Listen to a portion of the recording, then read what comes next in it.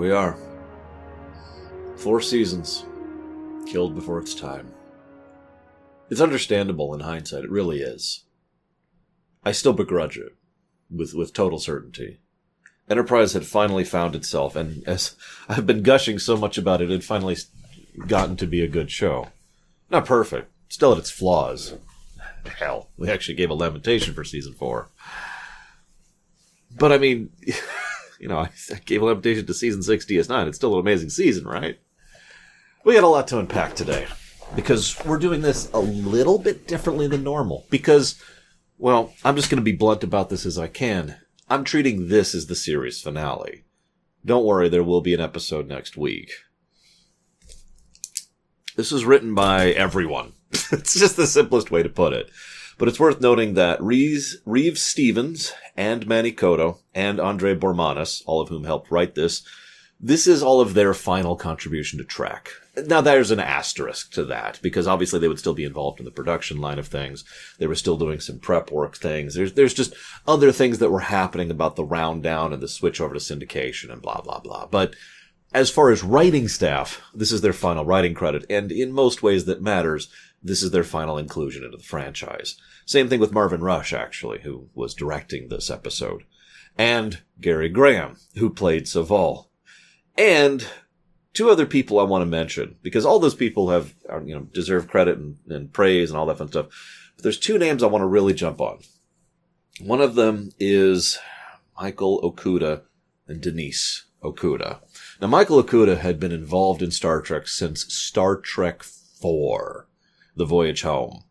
That makes him one of the longest-standing veterans of Trek at this point in time, at 19 years of having worked on Trek.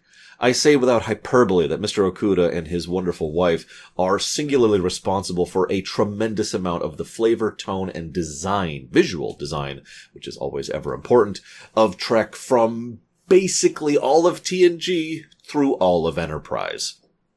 It's legitimately hard to overestimate the Okuda's impact on Trek. So I wanted to give huge, tremendous shout-outs and praise to that family and to all the wonderful, wonderful work they have done over the years.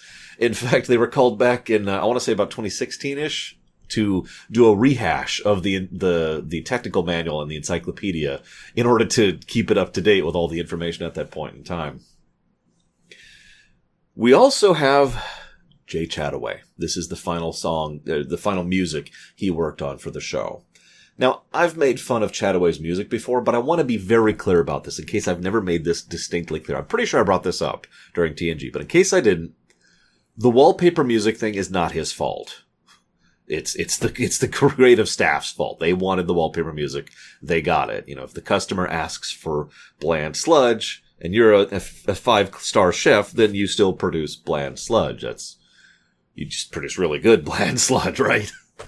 Now, I'm not saying Jay Chataway is a 5-star, composer, but he is good. He is someone who is actually a decent composer and has done some good work over the years, especially on Trek, but also elsewise. I wanted to mention his stint because his first song he ever wrote was all the way back in Tin Man, which would have put that at 15 years ago.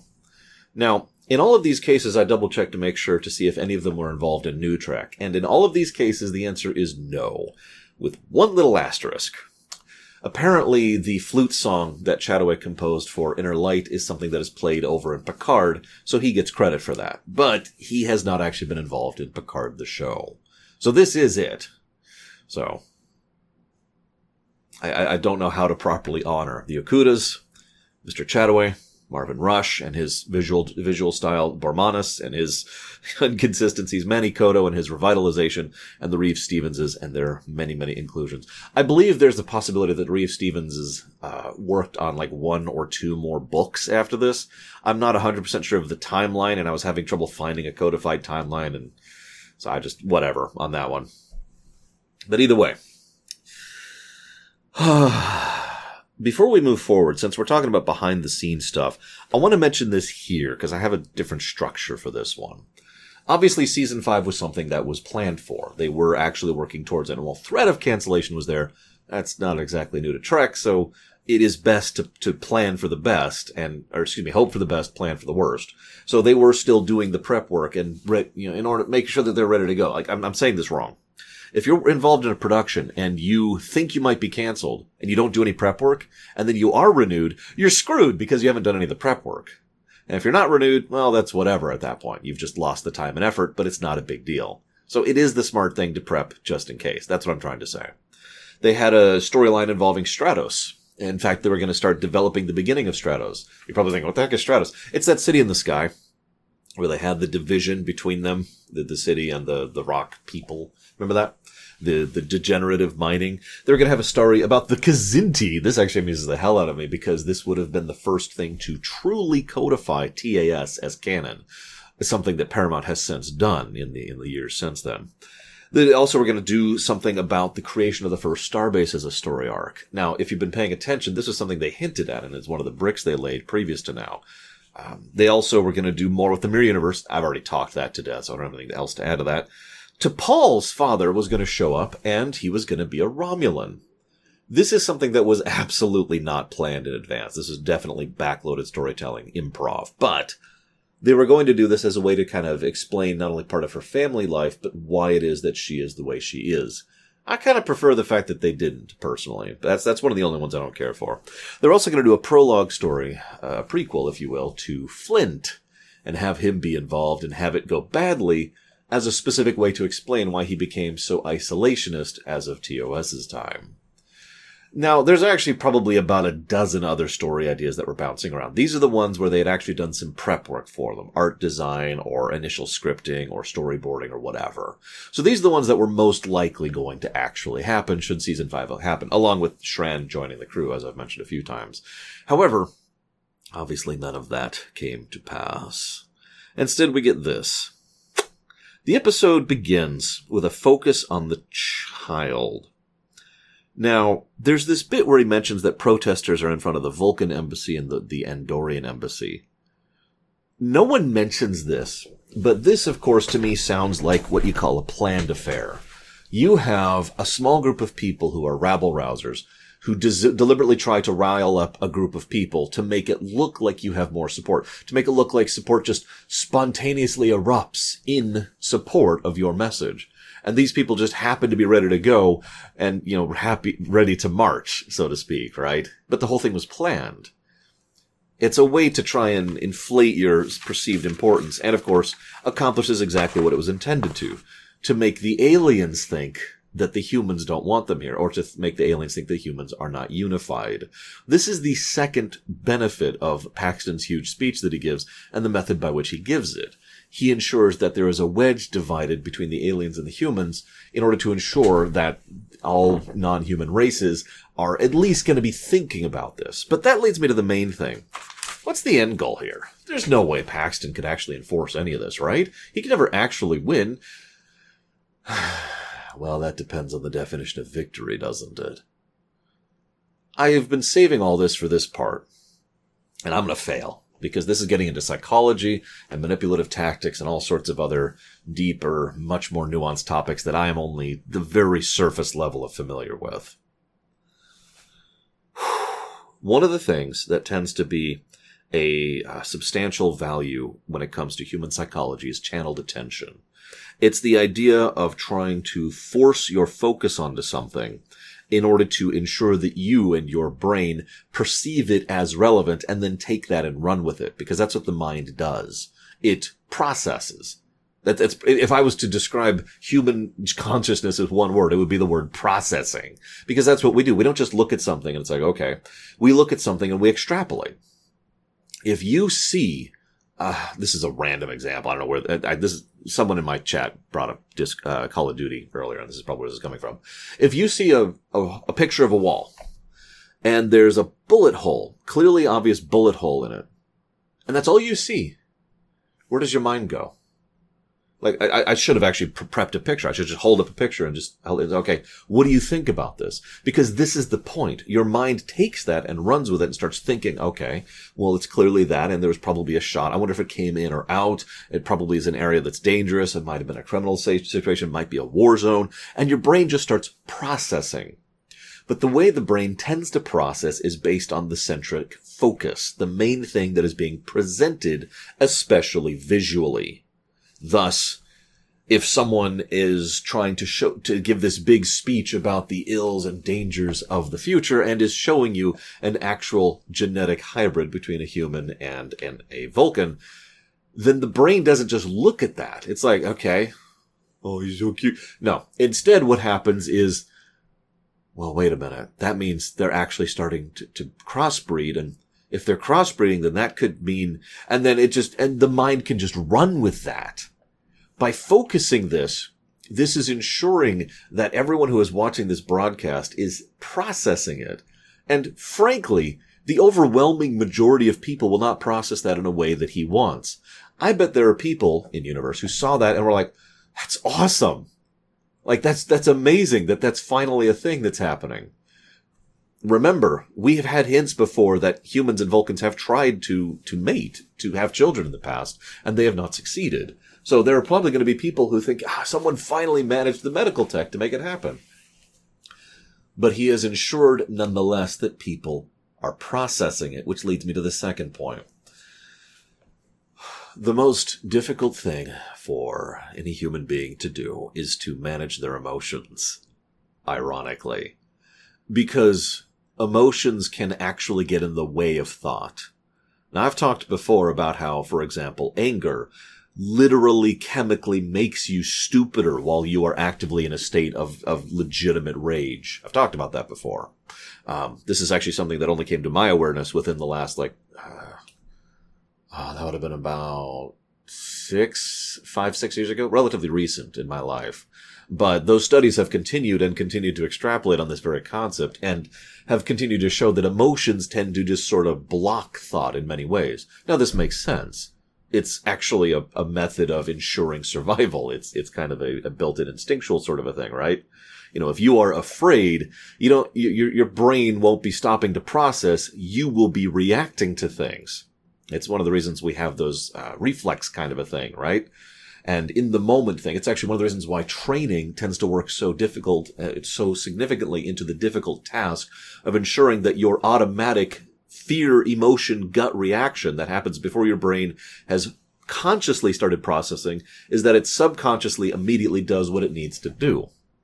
Look into pilots or Formula One drivers or many other people who do very, very, very dangerous things that require sub-split-second reaction times, right? Now, and of course this applies in the military as well, and frankly in the medical field as well. Funny how that works out.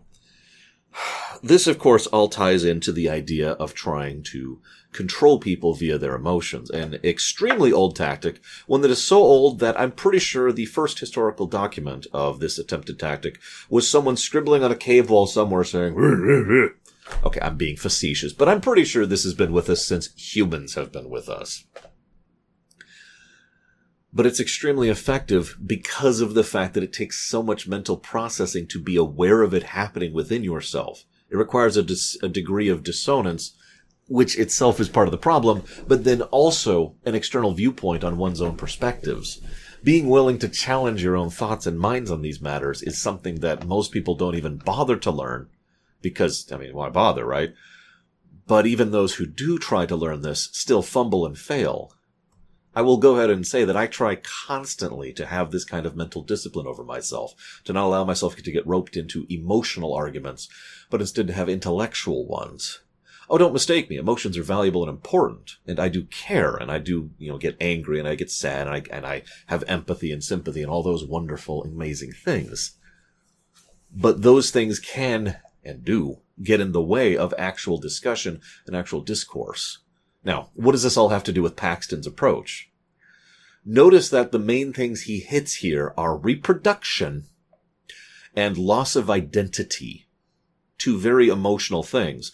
It's very core to what most people think of themselves as. Who and what we are, and who and what our children will be. Thus, hitting us both from an emotional perspective and from a base biological perspective. This is the thrust of his argument. It boils down to the purity argument, if you're going to really break it down, which is all just a load of hooey, as T'Pol so effortlessly points out later on in the episode. But the point is, by engaging people with the visual stimuli, focusing the attention, and ensuring the emotional impact of the 1-2 punch of identity and reproduction. I know I keep pointing at my belly for that. I'm not going to point at my crotch. See, you got to break up topics like this with light little hard things. I've still got Nightman right over here. Remember him? We're talking about him. By ensuring these 3 points, Paxton has guaranteed his first point of victory. What is that point of victory? Well, some people are going to think about it and some people are going to be swayed, but that's actually not really his victory. Truth be told, Terra Prime probably has all the support it's going to get, and truth be told, that support will probably dwindle out over time. But what is almost a guarantee is that people are now talking about it. He has guaranteed that this is now a topic that needs to be discussed and processed. And people are going to be processing this event and discussing this event, and it's going to be a focal point of people's thoughts and ideas for years to come. This is, in my opinion, his greatest victory. And you'll notice he wins the moment this episode starts. He has achieved his victory by sheer virtue of making sure that no matter what happens to him and this attack and this particular movement, people will be discussing this long after he's dead. Now, I had a few other things to mention about that. The brain filling in the blanks, I already mentioned that. The forcing the issue thing. There's a couple other little tidbits that are tied into this. First of all, there's a bit where Tucker is trying to ask Greaves, why are you speciesist? And Greaves says, I hate him. But no, Tucker is like, is it the ears? Is it the fact that they're vegetarian? No, we don't know what Greaves has against them because, and I hate to bring up this topic because most people actually misunderstand what this means, but what Greaves is going through is almost guaranteed to be a version of confirmation bias. Put as simply as possible, because this is a very complex topic, confirmation bias is when you make up your mind and then are more inclined to information that conforms to your already decided opinion. More against, or more for if it's for you, more against if it's against you. Bam. People tend to misunderstand that and misuse that argument constantly. It's actually very tiring, which is why I didn't want to bring it up. But I bring this up because Greaves gives no logical reason for his argument. In fact, his big argument for why he's against Vulcans is because they didn't intervene in World War III. Okay. Now, hang on, pause. That's an interesting prime directive discussion and, in fact, could lead to a whole discussion about the ethics and morality of intervening in other lives and the very nature of the prime directive itself. But that's not what he means. Instead, he specifically thinks that they deliberately didn't get involved so that we would be weaker so Vulcans could control us and manipulate us. Which is nonsense. It is incredibly illogical and is practically the same as saying the Earth is flat. So, first of all, but second of all, actually considering the fact that the Romulans were manipulating the Vulcan High Command for however many years, it's interesting and possible that that was actually something that was on the board, at least at one point. Nevertheless, his argument is so flawed, I don't even feel the need to dissect it, because it's like saying the Earth is flat. I made that comparison on purpose. There is no factual basis whatsoever in his statement. Now, he has also, as the episode shows, made this statement in a vacuum, or by virtue of having listened to other people. In other words, the only things that make him inclined to believe this ludicrous claim is that other people might have mentioned it in passing rumor mongering, which, because he had already decided to dislike Vulcans, he was then more willing to take that as read and flag that as a true fact. Confirmation bias. Now, this is interesting because Tucker goes through a little bit of this. Just a little bit. It's not quite the same. Not the confirmation bias, sorry. We're shifting topics, apologies. Because I should have said this earlier, but I wanted to talk about that first, just to get that out of the way, because I'm an idiot and I have no idea how to construct my verbal essays. Tucker mentions, oh my God, she's pregnant. She should have told me. There's this whole scene I actually skipped over last time about where he's talking with Phlox. And he mentions, oh my God, and there's this worry and this fretting. And Phlox is like, I think you know the answer to that. And Tucker looks at Phlox and is like, yeah, I guess you're right, I do. So I guess I'm lying. There is a tiny bit of confirmation bias here. Just a little bit. Because Tucker, and this is tying this all in, I swear. Tucker reacts emotionally. The reproduction and the identity and his connection to T'Pol is a very emotional thing. And the very idea of his child is a very reproductive thing. So you can see the connections and how that hits him in a way that he doesn't quite think about it. Then he makes up his mind, and then he looks at the evidence, the fact that it is clearly their child, and uses that as fact. But the problem is, the actual facts show that that's ludicrous. Just as ludicrous as the idea. No, really, just as ludicrous as the very idea that Vulcans were deliberately trying to conquer Earth. It is exactly as ludicrous. There is no way in hell T'Pol would ever go to term or remove the embryo or do anything else and never even mention it to the father. There is not a chance in hell. And he knows that. But he still worries and he still thinks about it because the focus of his attention is pushed onto the child. Thus, it is now something he is processing, and thus it is now something that's going to be discussed. And he is willing to think things, feel things, and say things that he knows aren't true.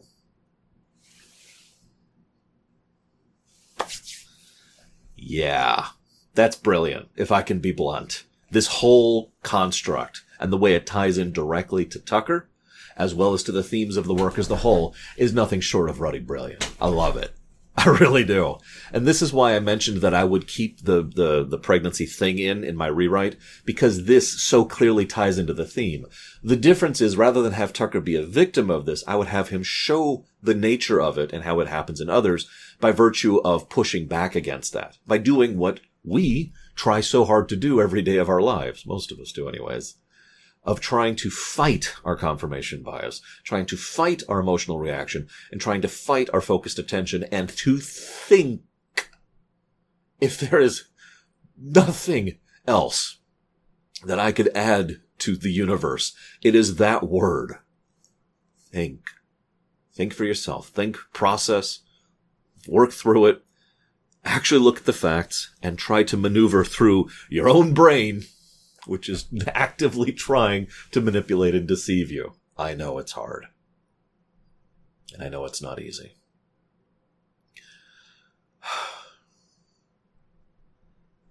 Anyways. The final thing I wanted to comment on, just briefly. I love how the villains of the final arc of Enterprise are Tucker and Archer from season 1. No, really. Think about it. Think about the severe and stark speciesism that both were showing at the beginning of the show. Now, Tucker started getting out of his pretty quickly. Archer took until season 3, honestly. But the two of them still were very anti-Vulcan and, as kind of a consequence, kind of anti-alien early on. Now, they weren't actively trying to shoot aliens or kick them out of the system, but at the same time, you see that. You see that attitude, and you see how it could escalate, or you could see how it could be misused, or if hands were not reached out to each other, how that could have gone much worse than it did. It's also interesting, too, because both Archer and Tucker grew out of that thanks to micro, that is to say, individual connections with other individuals, Saval and T'Pol being the two most obvious ones. And thus that affects the macro, because that's kind of how we tend to think as well. We use representations in order to build expectations. And I find that doubly interesting that since Tucker flat out says to Greaves, "You ever met a Vulcan?" And his answer is, "No, not until T'Pol." And boy, doesn't that just say everything. Wow, I've talked for 25 minutes. I haven't even talked about the episode yet. I do hope you'll forgive my indulgence. Like I said, I'm kind of treating this like the finale. Frankly, next week's episode might be a lot shorter. So, the council makes the decision to go ahead and wipe everything out. That's actually an interesting decision to make. It kind of makes sense. You don't negotiate with terrorists. I mean, that's not just a slogan. There's a validity to that.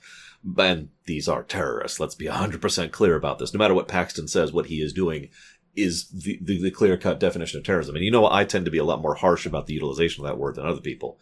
Paxton's a terrorist. This leads to an interesting question. Would Paxton kill the child if it came down to it? What do you think? Honest question. Because on the one hand, yeah, I know, he's evil. But on the other hand, he's not really a true zealot. Not really. And I mention that because true zealots are terrifying in their own right, but true zealots adhere to their own cause without exclusion, and that includes themselves. Paxton is not that. He has absolutely no problem using alien technology, freely given, in order to extend his lifespan, in order to accomplish his goals.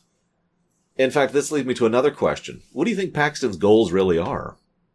Now, I've kind of already hinted at it, so I'll say it flat outright right now, but go ahead and pause. Hit the pause button. Hit space, tap the phone, whatever it is you do. And I know some people watch me on Xbox. Hi, Xbox viewers, you're awesome. So why do you think he's doing it? What do you think his goal is?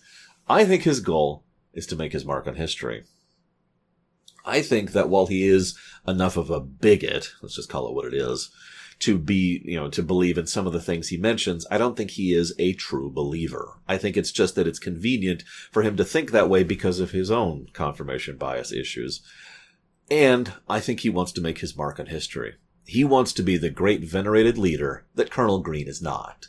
Oh, Colonel Green is remembered and mentioned in the future, but always in that sort of dismissive tone, that kind of a way. He wants to be that, but vindicated. This is my opinion. Regardless, this then leads to the Travis Gannett dynamic, which was really cool and is immediately torpedoed in favor of neither of them are willing to trust each other, and there's lack of communication, and there's drama, and it's dumb. It's probably the worst part of the episode, and brings this down from what otherwise would be an excellent score to merely a very good one.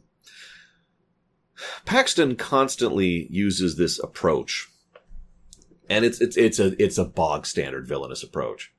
It's like, okay, so there's a bus over there. It's filled with kids. Now, I'm going to warn them to all evacuate the bus, and you're going to shoot the bus. But I don't want to shoot the bus. Okay, well, if you don't want to, then I'll have to, and I'll have to shoot when the kids are still on board. Do you really want to kill those kids? And you see how neatly and stupidly, if you think about it, he has reassigned the blame to you for the action that he is propagating. It is an extremely common villainous act. I'd actually rather not talk about it in real-life connotations, but it shows up all the time in fiction. And that's exactly what he does. He does this consistently, too, especially to Tucker, where Tucker is trying to sabotage him. And it was nice seeing Tucker slug him. That was nice. Not Paxton, he slugs Greaves, but still. Anywho, so then, T'Pol is there with the baby, which is adorable. Hello? Hang on, I need a stand-in. Come here, Blue. Thank you, Blue. You're awesome. All right, Blue. I am your mother. Aren't you a guy? Shut up. And she's just so, I don't know how to deal with this, which I imagine is how most parents feel. So, #relatable. I suppose we'll need a name for you. We should discuss that with your father. And there's just something wonderfully adorable, almost adorkable about the way he does it. Or she does it. Sorry. I was looking at my phone at something my dad was sending me. That's a cross fuse there. There's something adorable about the way she does it and about the way she talks about it. It's also terrifying because one of the things this episode does is it actually treats you like you have a brain. This is why this episode is so high on the list for me. Like, in a nutshell, of all the many things to gush about it. Just like Lamentations, the absolute cream of the crop has to have an extra little bit of oomph. And in this case, it's the fact that the episode treats you like you are smart. It doesn't tell you things outright, and it actually lays the pieces there for you to put together yourself, as we've been doing for the last 40 minutes, or however long we've been talking. Nope, 30 minutes, my bad. A little off. So there's this bit where she's trying to figure out what's going on, and there's something wrong, but she doesn't say it. She doesn't talk out loud to herself like most fiction would do, and there's not this beeping thing that says, beep, beep, just shoving it in your face. Instead, it's just, something's wrong. There's also small moments. There's this bit where they land on Mars, We find out, thanks to good exposition, that Reed and Phlox have never been on Mars before. Well, possibly Phlox, but definitely Reed. And Reed steps out and he says, 32. 32 planets I've been on. Because of course he would keep track. And what I love most about that is Phlox keeps track too. 248. But it's not said in a competitive way. That's shared enthusiasm right there in a nutshell. And God, if that one scene isn't all of Trek in one 10-second little stint, isn't it? Reed, despite being on this dangerous, exciting mission, is nevertheless someone who just has to take a moment to recognize the feat of having stepped on his 32nd planet, and then Phlox, without even hesitation, with no shame, no guilt, no pandering, no mockery, just joins right in. 248. Because he's been doing the exact same thing, despite being a different person, different age, different race, different species.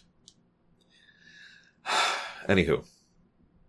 So, this then leads to the hypocrisy thing, where I mentioned, my theories about what Paxton actually wants. And then Paxton is defeated. That's weird. There's 12 minutes left in the episode. Yup. We cut to, we find out, this is actually kind of funny. The Vulcans apparently have an embassy in Berlin, as well as Canberra. That's an interesting choice. Anybody out there? I mean, you don't have to share. I don't want to dox anyone. Does anyone live down in that region? I've never been to Australia. I keep meaning to go, but it's on my list of 7,000 places to go, and it's not like I have time or money or power. But we see Kelby. Oh my God, Kelby was the one who was the agent all along. They actually, by all accounts, that was the original plan, that Kelby was the Terra Prime agent. And God, wouldn't that just make sense? But no, it's Massaro. You're probably thinking, who? Well, this is funny. I decided to look this up. Massaro was actually mentioned in effectively background dialogue multiple times, going as far back as season 3. But it's one of those characters that's never actually shown on camera. You know how that goes. So instead he shows up, and I love the fact, this actually got to me. I didn't think it would. By the time he's out there, by the time they're looking for him, he has already decided to die. He's already committed to this action. And he is already at the idea of, okay, but he needs them to know first. I wanted to say I'm sorry. Tell my parents or grandparents, everyone, tell them I'm sorry. I didn't mean for people to be harmed. And even a weapon set to stun is lethal at point blank range. So,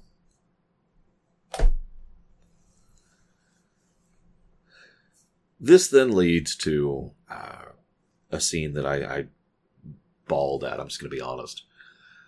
I actually think this I haven't seen this show since my niece was born, which I mentioned because this hit me a lot harder than it ever has before. Because Elizabeth, the child, dies. Now, I found out, this is horrible, that if you pay attention, it would be entirely reasonable if Elizabeth had actually lived and she could just be the first human-Vulcan hybrid, and that would have been fine. They apparently decided to tie her fate to the fate of the show. Because remember, all this stuff was written before they found out.